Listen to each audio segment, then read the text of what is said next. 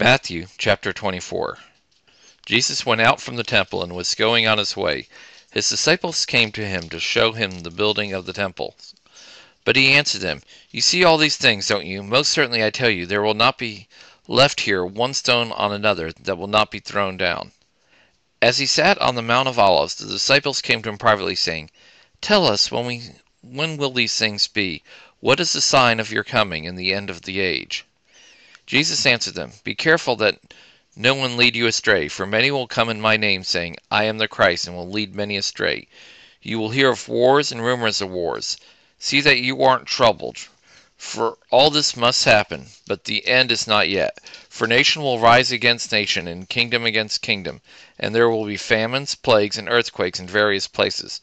But all these things are the beginning of birth pains. Then they will deliver you up to oppression and will kill you. You will be hated by all the nations for my name's sake. Then many will stumble and will deliver up one another and will hate one another. Many false prophets will arise and will lead many astray. Because iniquity will be multiplied, the love of many will grow cold. But he who endures to the end will be saved. The good news of the kingdom will be preached in the whole world for a testimony to all the nations, and then the end will come. When therefore you see the abomination of desolation, which was spoken of through Daniel the prophet, standing in the holy place, let the reader understand. Then let those who are in Judea flee to the mountains. Let him who is on the housetops not go down to take out the things that are in his house. Let him who is in the field not return back to get his clothes. But woe to those who are with child and to nursing mothers in those days.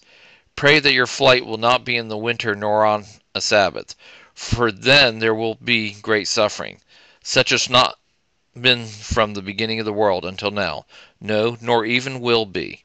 Unless those days had been shortened, no flesh would have been saved, but for the sake of the chosen one, those days will be shortened. Then, if any man tells you, 'Behold, here is the Christ,' or 'There,' don't believe it, for false Christs and false prophets will arise, and they will show great signs and wonders, so as to lead astray, if possible, even the chosen ones. Behold, I have told you beforehand. If therefore they tell you, 'Behold, he is in the wilderness,' don't go out, or 'Behold, he is in the inner rooms,' don't believe him. For as lightning flashes from the east and is seen even to the west, so will the coming of the Son of Man be. For wherever the carcass is, that is where the vultures gather together. But immediately after the suffering of those days, the sun will be darkened, the moon will not give its light, the stars will fall from the sky, and the powers of the heaven will be shaken. And the sign of the Son of Man will appear in the sky. Then all the tribes of the earth will mourn, and they will see the Son of Man coming on the clouds of the sky with power and great glory. He will send out his angels with a great sound of a trumpet, and they will gather together his chosen ones from the four winds and from one end of the sky to the other.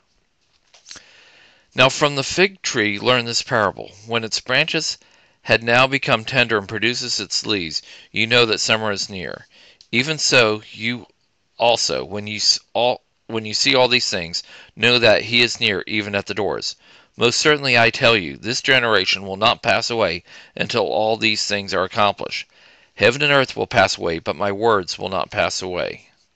But no one knows of the day and the hour, not even the angels of heaven, but my Father only.